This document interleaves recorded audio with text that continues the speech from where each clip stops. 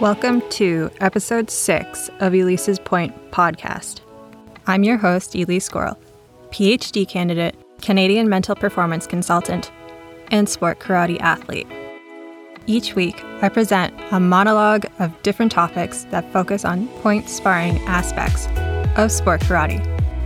I want to stress that although each episode stands alone, this podcast should really be listened to as a whole. This project is meant to be informative, thought-provoking, and cause reflection.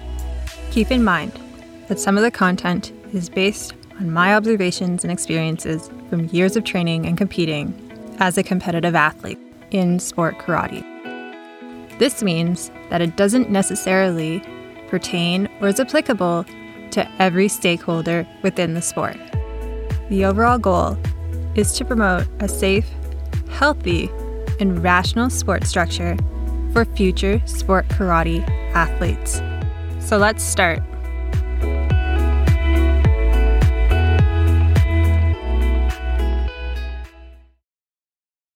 Episode 6. The Young and the Restless. Youth sparrers. We like to romanticize about youth becoming legends in sport. But what happens after?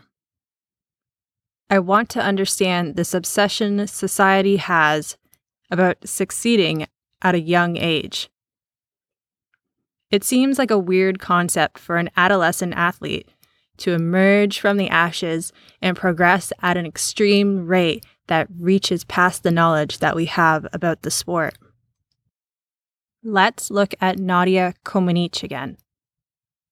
In one of the previous episodes, episode 1, I used Nadia Comaneci as an example of an athlete who appeared on the Olympic stage as a 14-year-old athlete, achieving multiple perfect tens in several divisions and besting more experienced athletes in gymnastics. We can look at Comaneci as one of the only examples of an athlete completely changing the way humans engage with sport. Although the spectacle of Comaneci demonstrated hope and resilience and brilliance and talent, it also ignored the dark underbelly of sport and society. Here is some more context. Nadia Comaneci was a Romanian athlete under the regime of a dictatorship and the Soviet Union sport system. A different reality from North American culture.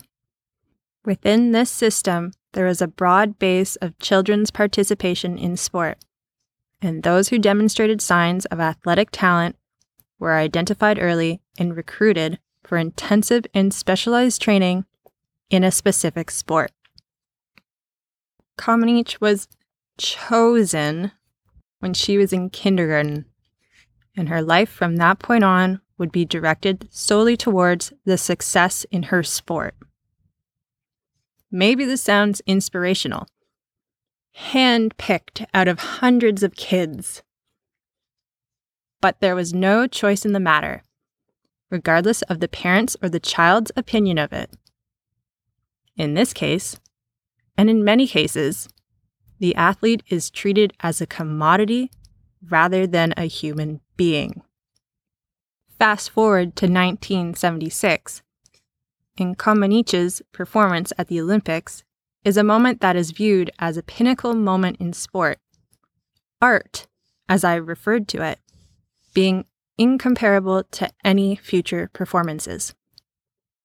This one point in sport drove science, because what Comaneci accomplished had never been done, and it was viewed as inspirational. Keep in mind that there were a lot of Cold War politics that were being exchanged through sport on this international playing field. When Comaneci dominated, how do you think that was perceived in North America? It was perceived as they were progressing faster than us. Whatever the reason was, it opened a gateway for child athletes to emerge in North America. which encouraged early specialization in a sport and focused on working young athletes to their limits to foster their talent. It drove the creation of an entirely new sports system. But there was a choice to enrolling and paying for children in sport at a young age. Through the propaganda of the media, you could promote the ideal of being the greatest athlete ever at a young age. But there is very little evidence that suggests that specializing in a sport at a young age is beneficial to youth athletes. Research demonstrates the opposite, that early child specialization can lead to a range of problems that are detrimental to the child's emotional, social, physical, and psychological well-being, all that lead to excessive injury, burnout, and dropout of sport. Specializing in a sport, in extreme instances, can parallel child labor. For instance, adult professional athletes are treated as commodities who are drafted and traded, that is, bought and sold. There are many problems within this as well, but it becomes a choice for the adult to treat the sport as a job and have encompassing aspects of his or her life focused towards that. Having the same expectations on adolescents is a little disturbing, as they are under the control of a guardian and in very few instances are able to make their own choices. Specializing in a sport as a youth can create work-like conditions in the expectation of future income or benefit, such as scholarships, more playing time, sponsorships, and exposure.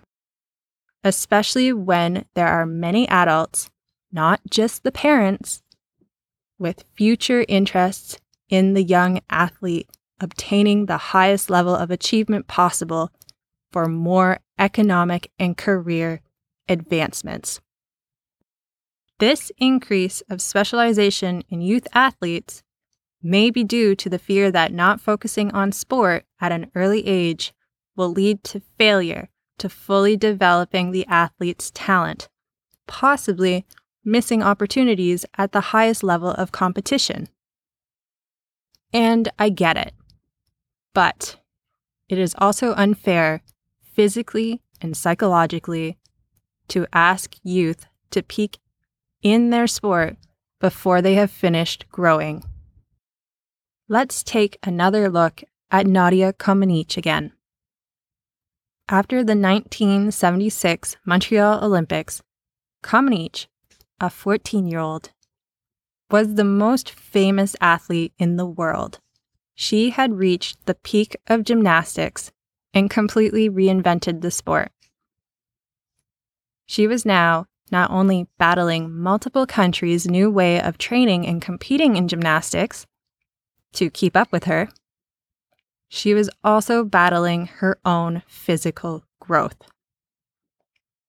If you watch videos of Comaneci at the Olympics in 1976 compared to 1980, she looks like a completely different person, and not just because of the haircut. She was a child in 1976, and in 1980, she was competing as an adult. Yet, she was expected to have the same performance outcome. That is a lot of pressure for a young athlete to be put under, and introduces many uncontrollable factors.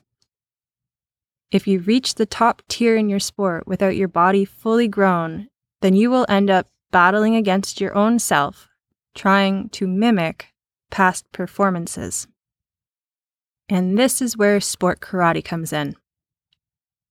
A lot of adults who are not parents of the athlete have an investment in the success of young athletes, because the success of an athlete can also mean more economic and career advancement interests for that stakeholder. For example, once your athlete has achieved a world champion title, you can promote that you train world champion athletes. And this is a really tricky topic to talk about because I'm not saying that young athletes shouldn't work hard, and I'm not saying that the support system of those athletes shouldn't be proud of what they accomplish. I'm more wondering, where is the balance of having young athletes succeed and want to succeed to the best of their ability and exploiting young athletes for economic gain and prestige to sell your brand, or sell the spectacle of sport, or sell world championships, without having the best intentions for the athlete. That is, for their physical and mental states. And I don't think that young athletes understand this. By young athletes, I mean athletes ranging from 8 years old to 25 years old. There is this naive want of being a legend at a very young age. But it's clear that peaking at a young age might be dangerous. Sport karate emphasizes highly talented athletes at a young age, with not a lot of margin of error. A loss can be detrimental to the way the athlete's talent is perceived, to others as well as to oneself. The jump from junior divisions to adult divisions is similar to the same idea as amateur athletes turning professional. Many talented athletes can see early success in their amateur status, but there is a learning curve when transferring to the professional league. You suddenly are competing against seasoned, talented, and experienced athletes. Sometimes athletes succeed in their amateur status and don't have much success in the professional league. And sometimes the athletes that go under the radar during their amateur status see success when they turn pro. It is the same idea. And it's especially concerning when that talented young athlete's athletic identity is ingrained in their own identity. Evidence shows that people who identify strongly with an athletic identity neglect many parts of their life, which impedes on a well-rounded self-concept. Athlete identity is tricky business. It reflects the cognitive, affective, behavioral, and social elements of being recognized with or strongly to the athletic role one plays.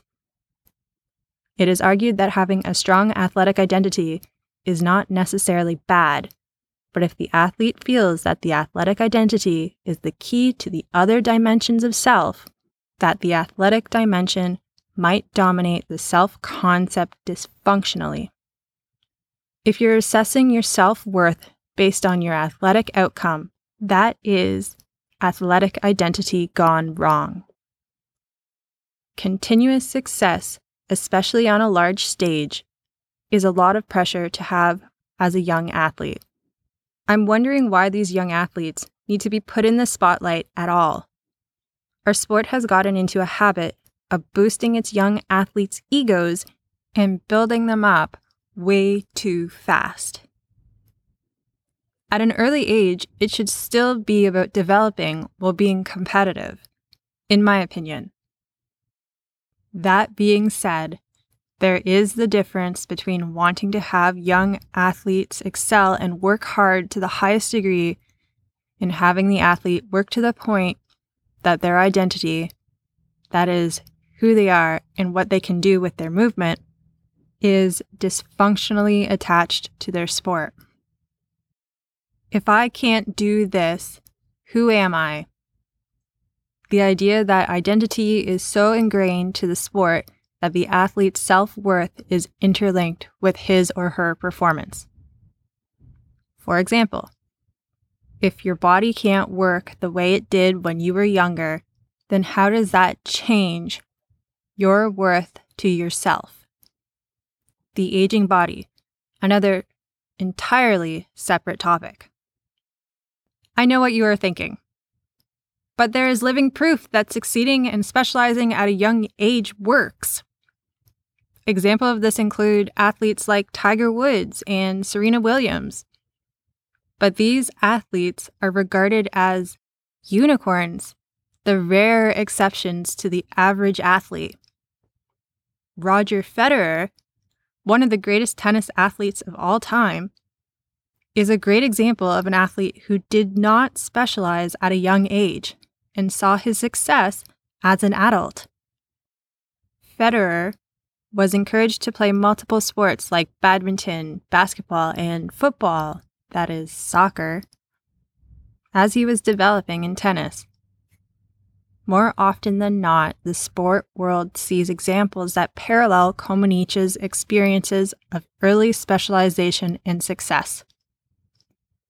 That is, excessive injuries, pressure to succeed, anxiety, depression, and self-worth tied to the sport. I understand and respect the concept of training hard in a sport as a young elite athlete and performer.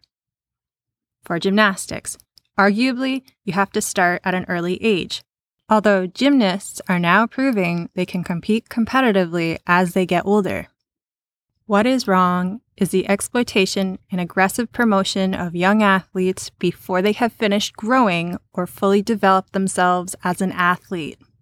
Athletes should not have to feel that they have peaked as an athlete or as a person when they are young. Performing to the highest ability in sport should reinforce capabilities of what the athlete can do, not define who the athlete is. I would like to end the podcast with a question. How do you know you are taking into consideration the athlete's well-being? Thank you for taking the time and listening to Elise's Point. Check in every Monday so you don't miss any episodes. Does this topic resonate with you? Have any thoughts? Anything that came up while you were listening? I would love to hear about them. Please leave a comment on Elise's Point Facebook page. I will talk to you next week. The references to this information are included in the description of this episode. Music by Atch. I would also like to give a shout out to Oliver for letting me share his recording space.